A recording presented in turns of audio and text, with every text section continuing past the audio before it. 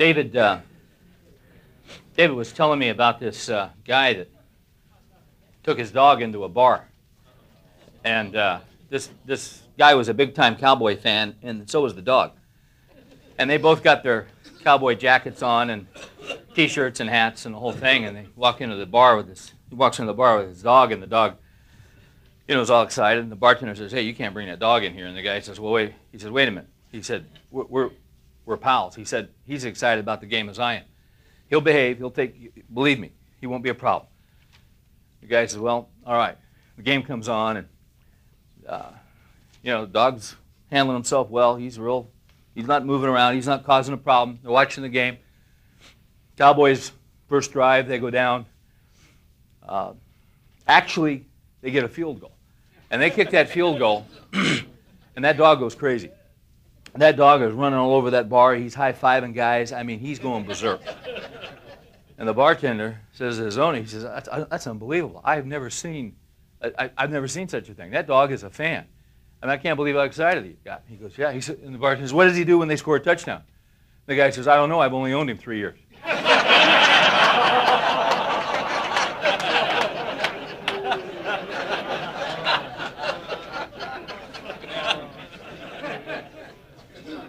Yeah, we deal in truth here. Well, let's pray as we get started tonight. Father, thank you that you invented humor and laughter. Thank you that that's something of your design. That's a good gift from you. Philippians is a book that actually is about joy. It's about rejoicing. And sometimes we find ourselves short on that commodity in our lives because of the pressure of life and because of the difficulties of life, because of the disappointments we encounter, and because of the fact that so often we tend to be just swimming upstream and there's no break, there's no rest, there's no way to get out of the water. But Lord, we thank you that over all of those things in our lives, that you are sovereign and that you are in charge and that you are in control. And that there's a reason that we're swimming upstream. There's a reason that we're headed against the current. That's how we build muscle. That's how we get toned. That's how we get in shape. And a lot of times, Lord, there is something down the road that you have for us to do, and we're not quite in shape yet to do it. So you have got to enable us to struggle for a while. In the midst of that, though, Lord, let us not be robbed of joy. So I ask that you'd encourage us tonight. I'd ask that you'd give us what we need. Each guy needs something different here tonight. We're coming out of different circumstances, out of different situations. For some of us, this has been a really good day. Others of us, not so. So we submit ourselves to you. We trust you. We ask you to work in our lives. And we pray these things in Jesus' name.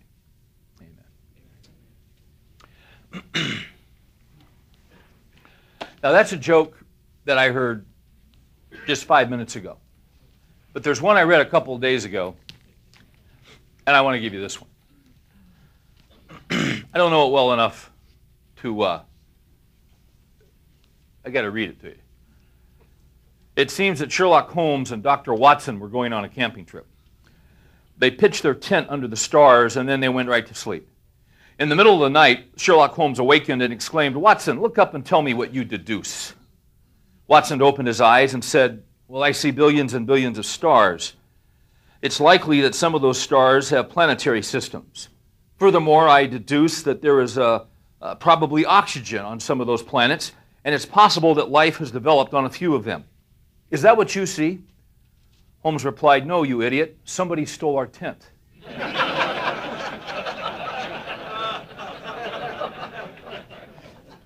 Some things are obvious. Some things are not so obvious. What was obvious about Paul and about where he was is that he was in jail. Philippians 1, and before I forget, tonight I'm going to end things a little earlier and open it up so that we can do some questions. Because I had some questions from last week on rewards, and And I'm going to deal with that again tonight because it's in the text. And that usually gets us thinking. So I thought we'd open it up here a little bit at the end, and we could have some feedback and maybe clarify some things. So just be aware of that and be prepared for it. Those question-answer deals tend to go real well when people ask questions. When they don't, yeah, they don't go real well. So just kick that around. The situation in Philippians, in the letter of Paul to the Philippians, is that Paul is in jail. Now that's what is obvious. It's easy to deduce that. But you see, the reason Paul is writing to these people at Philippi is that he's responding to their gift that they sent him. They sent him a financial gift, apparently, and they sent him Epaphroditus, one of their key men, to encourage Paul and to help Paul. Paul was in Rome. He was in house arrest. He wasn't in a dungeon. It could have been a lot worse. He could have visitors. People could come and go. But nevertheless, he was chained to a Roman soldier, to a Praetorian soldier, for every waking hour. So it was not the best of circumstances. They were concerned about Paul, the church at Philippi. They wanted to encourage Paul. When someone's in prison, you want to encourage them. And they were especially concerned for another reason, because it was just not any guy who was in prison. It was the Apostle Paul who was in prison. Now, you don't want the Apostle Paul in prison. You don't want a guy like Paul, because the church is young. The church is growing. The church needs to make an impact on society and on the culture. And you don't take the greatest mind of the church, and you don't take the greatest preacher of the church, and you don't put him in jail. But that's precisely what happened, and they were concerned about that. It's not a good idea to have Billy Graham in jail. It's not a good idea to have John Calvin in jail. It's not a good idea to have C.H. Spurgeon in jail. You want your leaders, you want your gifted men out ministering. But Paul was in jail. And Paul had been held now for quite a while. If you were here a couple of weeks ago, we talked about the sequence of events. Paul had been arrested on some trumped-up charges. He actually wound up appealing to Caesar, probably would have been released. But he's in the midst of a 4-year imprisonment. He was at Caesarea for a while. Now he's in Rome. And this is not a good thing. Would you not agree? You don't want your leaders in jail. So they send Epaphroditus. They send a letter to Paul trying to encourage him. Because looking at the situation, you would deduce that this is the worst possible thing that could happen, would be for your key man to be in prison. Interestingly enough, in Philippians 1, in writing back to them in verse 12, here's what Paul has to say to them. He says, "Now I want you to know, brethren, that my circumstances, namely being in prison, that my circumstances have turned out for the greater progress of the gospel." See, that's what they didn't deduce. That's what they didn't figure out. They knew he was in jail. This had to come as a shock to them. What do you mean, my imprisonment, my circumstances have turned out for the greater progress of the gospel? Well, he goes on, he says, "So that my imprisonment in the cause of Christ has become well known throughout the whole Praetorian Guard and to everyone else. And that most of the brethren, trusting in the Lord because of my imprisonment, have far more courage to speak the word of God without fear." In verses 12, 13, and 14, for you guys that like outlines, what you have is Paul's confinement. Then the next section that we'll get to in a minute, verses 15 through 19, you have Paul's competitors. Then in verses 20 to 26, you have Paul's crisis. Now, they're concerned because Paul is confined. That had to stun them when they got this letter. Because it makes no sense that here's Paul in jail writing to them and saying, you need to understand something. My circumstances have turned out for the greater progress of the gospel. The sense of that is greater than if I had been out of jail. Right out of the blocks here is a principle that we've talked about 100 times before, and it's simply the principle that God's ways are not our ways. And we keep going back to this. God does not work off the same page that we work on. God does not work off the same strategies. So often we have our approaches and we have our plans and we have, this is how it ought to be done.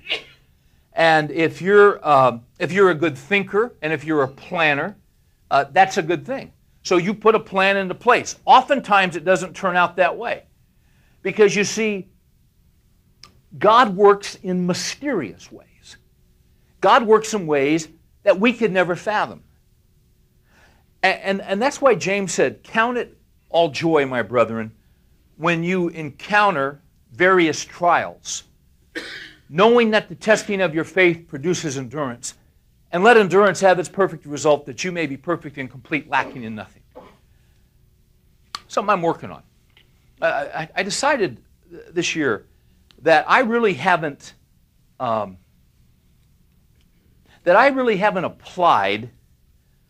to my heart what I know in my head.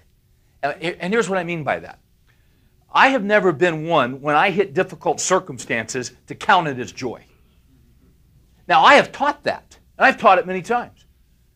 I don't have any difficulty teaching that verse. But I have had tremendous difficulty implementing that verse. So this week, as I was dealing with some circumstances that were not good, and that were not pleasant, and that I would really like, and I was praying and asking God to change my circumstances. Because I don't like these circumstances. I don't appreciate the circumstances. These are not Jabez circumstances. This is not what I'm looking for. But it's where I am. And I was pondering this that morning, and I was actually in my car, and about 5 or 6, 7, 8 minutes into this thought process, you know what I did? I caught myself. And I said, Lord, I don't really know how to do this, but I want to try and count this as joy today. Because there's a reason you've allowed this to come into my life. I don't like it, I don't understand it, I want out of it, but in your sovereignty, you have chosen to allow me to deal with this. This has come through your hand. This has come through your office. You signed off on this. Otherwise, it couldn't have gotten to me. So I don't see any good thing here, but I want to go ahead and thank you. And I'm not even sure why I'm thanking you, because I don't see any good coming out of it yet. But in the past, I've seen you take situations like this and bring good. I want to go ahead and thank you before I see the good. So help me today. Help me to be joyful. Help me not to let this get me down all day. Help me to be able to compartmentalize this and submit this to you. And not just ruin everything.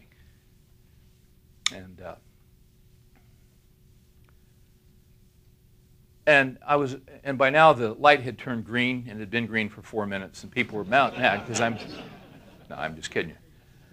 But I tried to catch myself, because you see, I'd been thinking about this passage, knew this is what we were coming to. I've been thinking about this for the last week. It's one of my favorite passages in Scripture.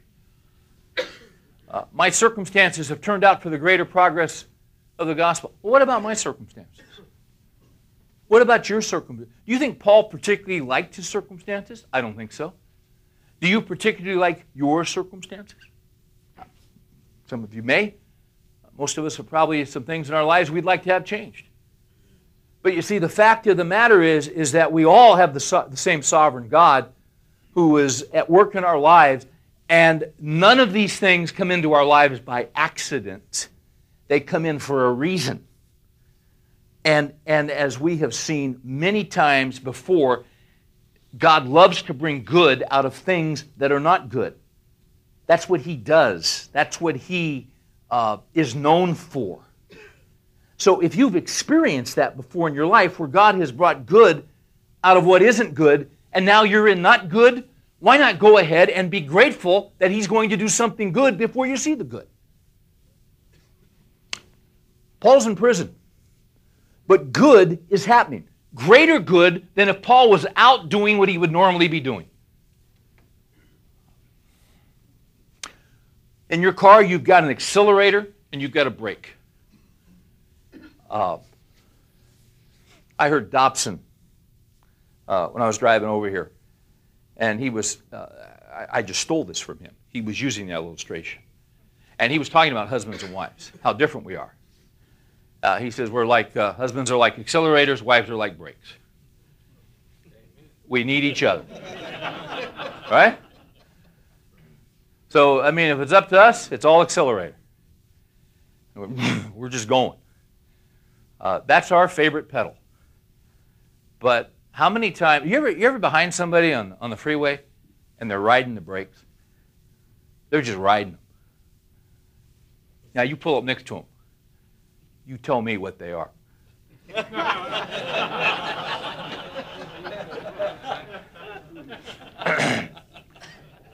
They're either real old or they're a woman. Now, how's that for being sensitive?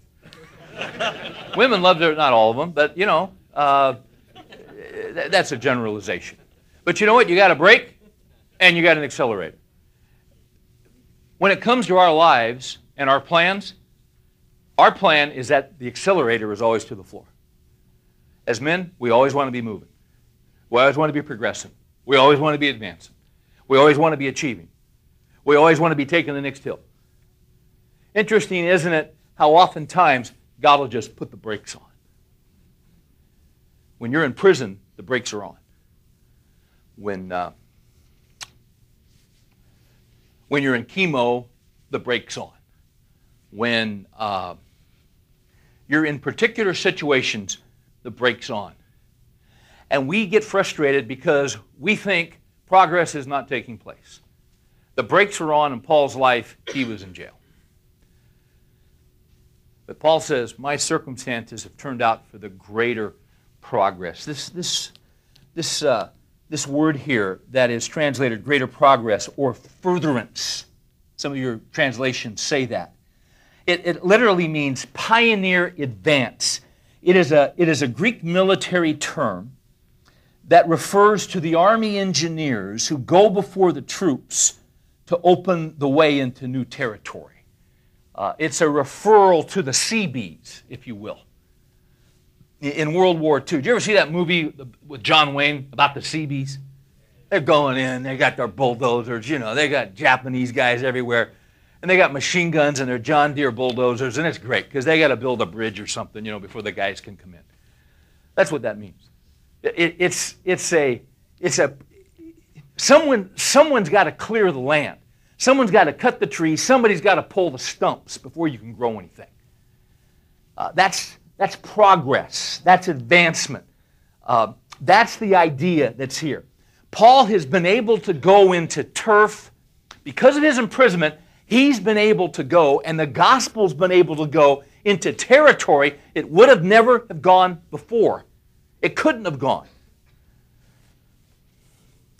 There are two reasons that he gives that his circumstances have turned out to be extremely positive. Number one, he says, because my imprisonment in the cause of Christ has become well known throughout the whole Praetorian Guard and to everyone else. William Barclay does a good job on background. Sometimes he's not so good on doctrine. But he knows his history. Listen to what Barclay says about the Praetorian Guard. And you need to understand something. Because Paul had appealed to Caesar. Paul was under house arrest. Now, apparently, if you look at Acts 28:20, we looked at, flip over there just real quickly, because I want you to see something. And we looked at this a while back because it gives us the context of his first Roman imprisonment, where he wrote Philippians and Ephesians. In 28:20, Paul describes the situation, and he says, let's see if we can find this here. He says, "For this reason, therefore, I requested to see you and to speak with you, for I am wearing this chain." It's a literal chain, "for the sake of the hope of Israel." What's happening here is that Paul is chained. Now look at verse 16, just above it. He says, "And when we entered Rome, Paul was allowed to stand by himself with the soldier who was guarding him." So somehow it appears that he's got an apartment or some kind of room that's in the Praetorian barracks, the living quarter. Praetorian means palace. These guys were the elite cream of the cream. These guys are the Rangers. These guys are the SEALs. These guys, they're Delta Force. And you know Delta Force, the government never, they don't even confirm that those guys exist. But we all know they exist. It's the top of the top. It's the best there are. Listen to this about the... One of these guys is chained to Paul every waking hour. Barclay says the Praetorian Guard were the imperial guard of Rome. They had been instituted by Augustus, and they were a body of 10,000 hand-chosen troops. Augustus had kept them dispersed throughout Rome and the neighboring towns. Tiberius had concentrated them in Rome in a specially built and fortified camp. Vitellius had increased their number to 16,000. They served for 12 and later 16 years. At the end of their term, they received the citizenship of Rome and a grant that was substantial. In the end, they became very nearly the emperor's private bodyguard. And in the end, they became very much a problem. This gets interesting. They were concentrated in Rome, and there came a time when the Praetorian Guard became nothing less than the kingmakers.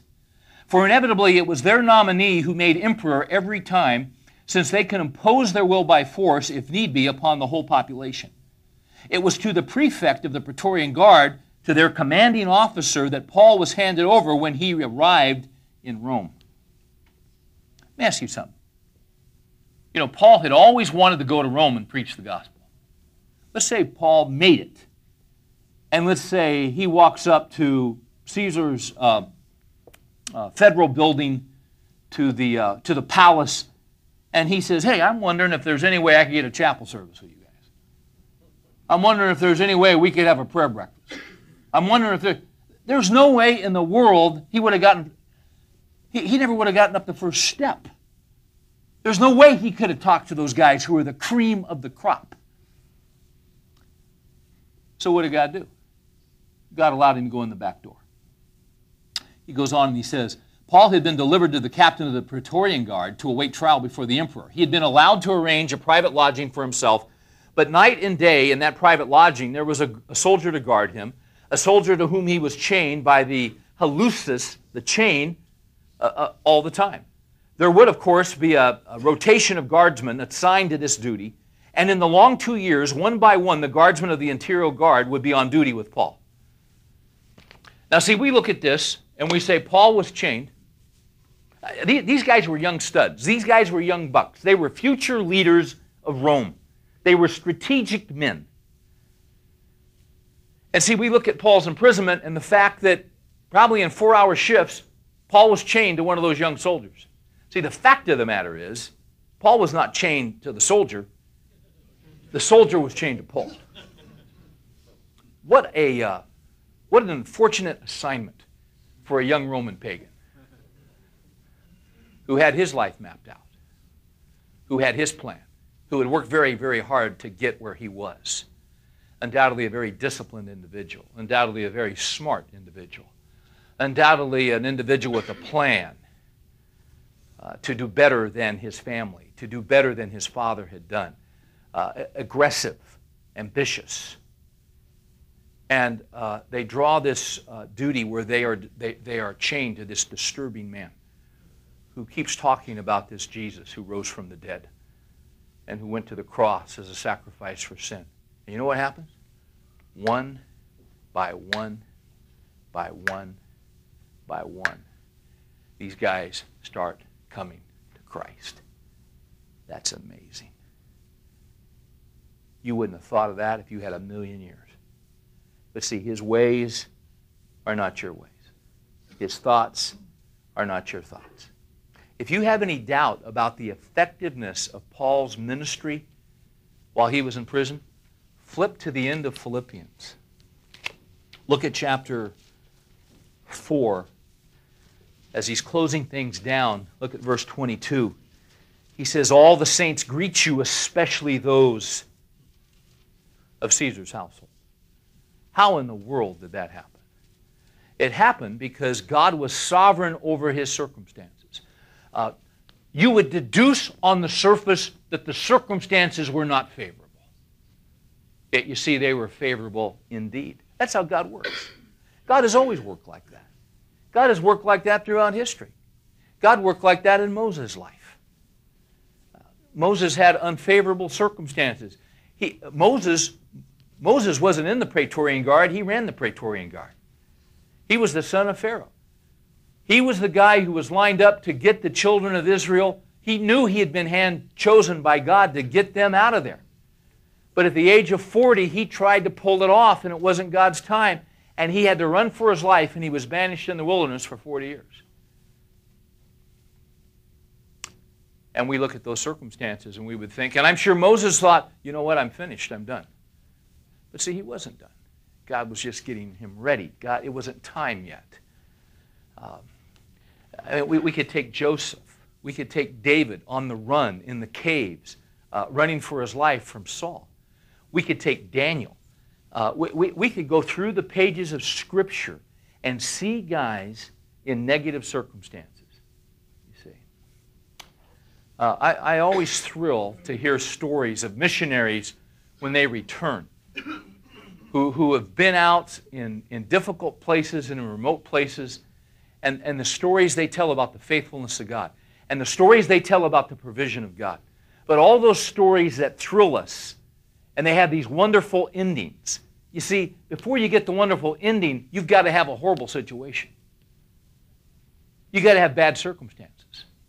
But see, God majors in those bad circumstances. So, once again, we've got to ask ourselves, what are my circumstances? Is God sovereign in my circumstances? There must be a reason God has allowed me in these circumstances, because you see, God is doing the same work in my life that He was doing in Paul's life. We never suffer randomly. As believers, we always suffer with a purpose. God is up to something. Now, there was something else that God was up to in this situation. You guys still with me? There's another thing that God was up to. There was a second reason that Paul's circumstances had turned out for the greater progress of the gospel. First one is the Praetorian Guard. The second one is this. Verse 14. "And most of the brethren, trusting in the Lord because of my imprisonment, have far more courage to speak the word of God without fear." What has happened is, Paul has been put in prison. What it has done is emboldened the rest of the guys. It's emboldened the guys that are wheel makers. It's emboldened the guys that are silversmiths. It's emboldened the guys that are merchants to preach the gospel and to share the gospel. It's given them courage. Ray Stedman deduced a principle out of this, and his principle was, if you want to further the gospel, lock up all the preachers. That was his principle. Because you see, it's not just the preachers. See, the preachers aren't supposed to do the work of ministry.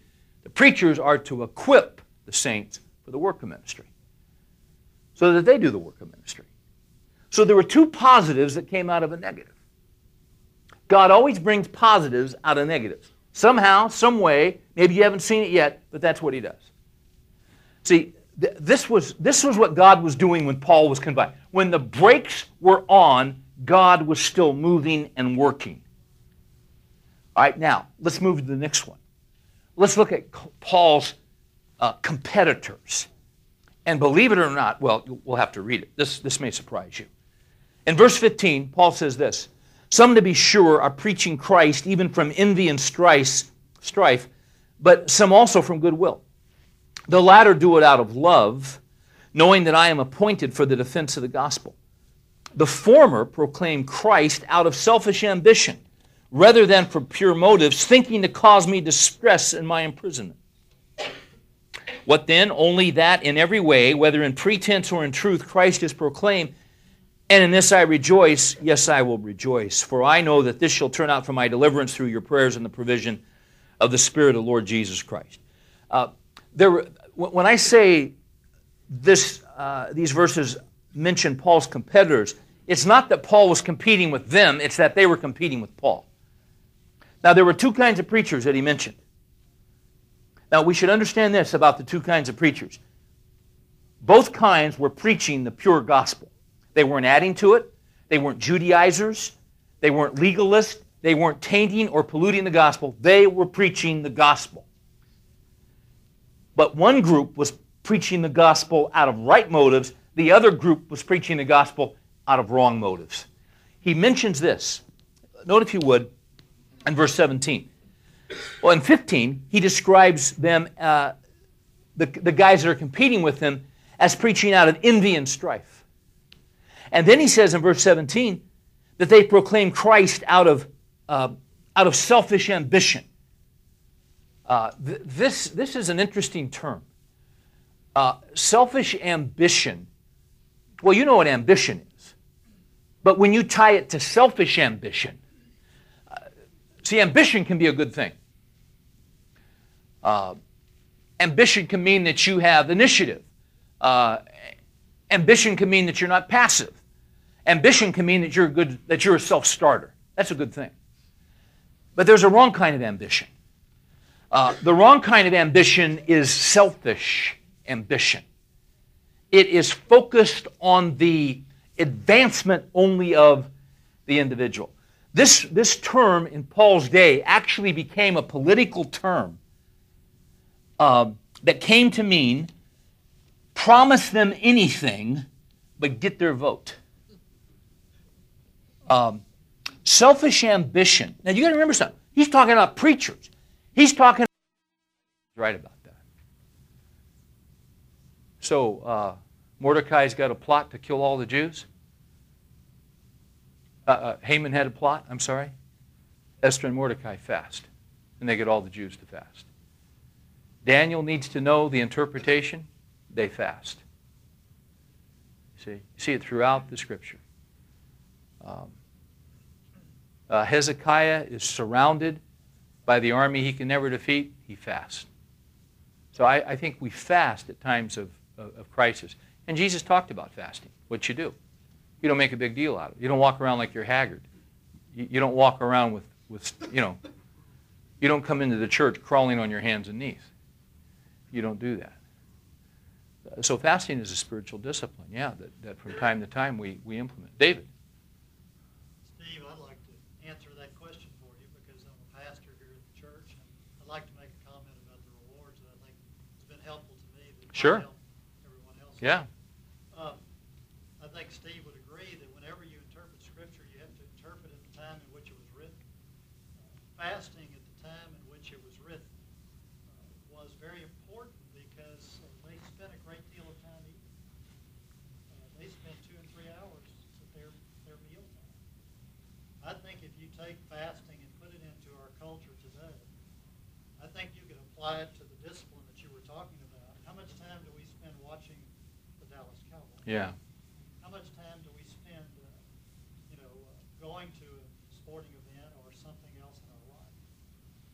We're a fast food generation. Mm-hmm. To fast today, I think, and applying it to the culture of that day means more than just giving up food. I think it means giving up time. And that's the discipline of both when it talked about prayer and fasting that I think we need to do more of today. I would rather see us spending more time disciplining our life, giving up those things that take up our time and spending with the Lord than making issue out of the food part of the fast. That's my answer. Yeah, and because fasting, all fasting is with the food was the time that you would take to prepare the food and get it all together and all that. Instead of taking that time, you just spend it with the Lord. So I've heard of people that will take a fast from television, or like you say, X amount of sport. because that's time with the Lord. Yeah. The greatest story or example or teaching that I ever received on rewards was in 1973 when I was in Dwight Pentecost class. He talks a little bit about this in his book, Things to Come, long before all these other books came out. But the question was asked in class one day, what is it talking about when we receive gold, silver, jewels in the Stephanos, in the crown? What does that mean? And he stopped the class and he said, I want class to end right now. I'm going to answer that question next week. So we came into the class and he started off and he said, I believe that purpose for us being here is basically found in the Westminster Greater Catechism, which is to glorify God, to reflect His glory. He said, and then he said, I want to show you some stones. And he took out some, I don't know if they were real jewelry or not, but they sure looked like real jewelry. And we all saw them, and he put them into a type of crown. And then he turned out the lights in the room. And we couldn't see the stones at all. We couldn't see the gold or silver, any of the jewelry that he had. Then he turned the light back on, and obviously we could see the beauty of the stones. And what he said is that when we get to heaven, and you have this gold, silver, and precious stone, the light is Jesus Christ shining on those stones. And we reflect that glory of the person of Jesus. This is what you've been talking about, Steve, tonight in Philippians. Only I didn't say it this well. No. That's the problem. I didn't either. Like This is Pentecost great. told me. Yeah. And he said, in life, we are here to glorify God. The rewards are then transferred to eternity. And some people have the greater ability to reflect the glory of Christ in heaven because they have these stones. But without the light, those stones are not beautiful, they're not attractive, they don't reflect anything. And I think that's what Paul was saying. Yeah. For to live is Christ, and Right. to die is gain. It's Right. the same thing. It's the same thing you were talking about Brunson saying. Yeah. We do it here, it's in eternity. That's We're right. not after Yeah. gold, silver, only to reflect the glory of God. That Good, helped me David. more. That's good. Well, Dr. Pentecost will be here the next 3 Wednesday nights. That's great. That reminds me, Billy Graham at one time was invited, and he was speaking at the National Prayer Breakfast, and whoever the senator was that introduced him went on and on and on with all these accolades, and it got to the point of just being embarrassing. Introducing this great, great man. Graham got up and simply said, God will share His glory with no man. And then went on with his remarks. See, that's deflecting the glory to where it belongs. Some of you know of Ed Cole. Ed is a guy that ministered in Pentecostal circles for a long, long time to men, and really a fine gentleman. And Ed, his wife passed away about a year and a half ago, and Ed passed away, about 2 weeks ago. I was on a plane with Ed right after his wife died. I got on the plane, I saw him, and told him how sorry I was to hear of his wife's passing. And with a twinkle in his eye, he said, well, you know, Steve, she left me for another man. he was quite a guy. But Ed, I was with him at, I forget what it was, Promise Keepers. There were thousands of guys. And he got a standing ovation as they introduced him.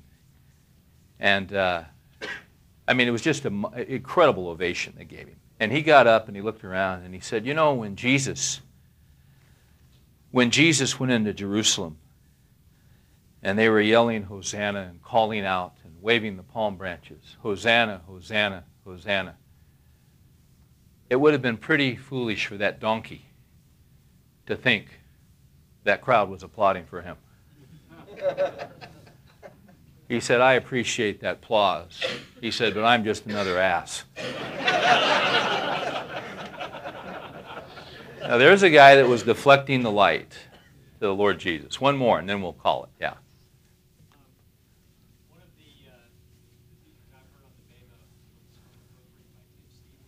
Yeah. Yeah, Crossroads, yeah.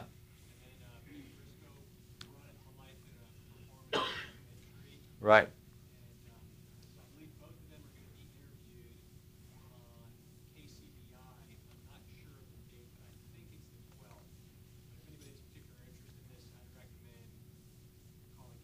Good.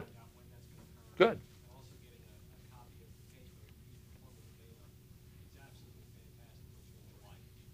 Good deal. Thanks, Dave. Well, let's pray, guys, as we finish this off tonight.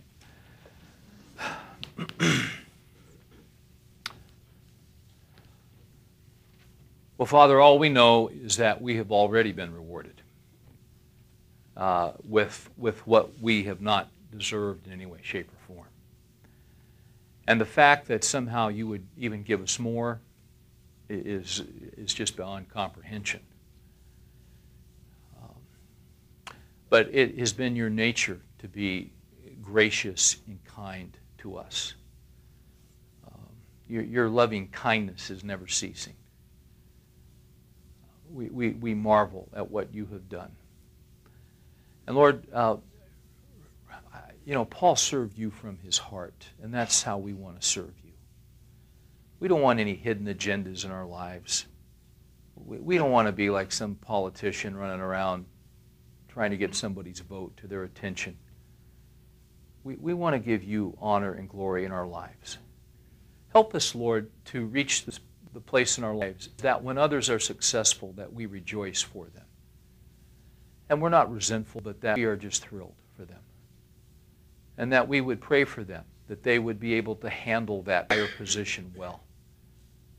Lord, the small jealousies, the things that embitter us, Lord, surgically remove those from our heart. We ask you to do that. We just simply want to be your men.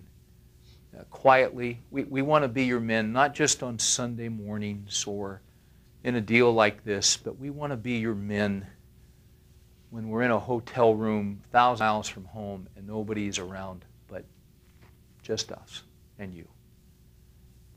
We want to serve you from our heart. Lord, remind us that the circumstances that we are in that are difficult, that you have a purpose behind. That somehow progress will come, that somehow good will come. Help us to trust you with that truth. During the week, remind us tonight. Encourage us, Lord, to follow you with all our heart and to love you with all our heart, all our soul, all our strength. That's our desire. We are so grateful to be in your family and to be recipients of your grace. We're so glad we have a ticket into the stadium that will never be taken away. We are thrilled by that. In Jesus' name we pray. Amen. Thank you, guys. Appreciate you all.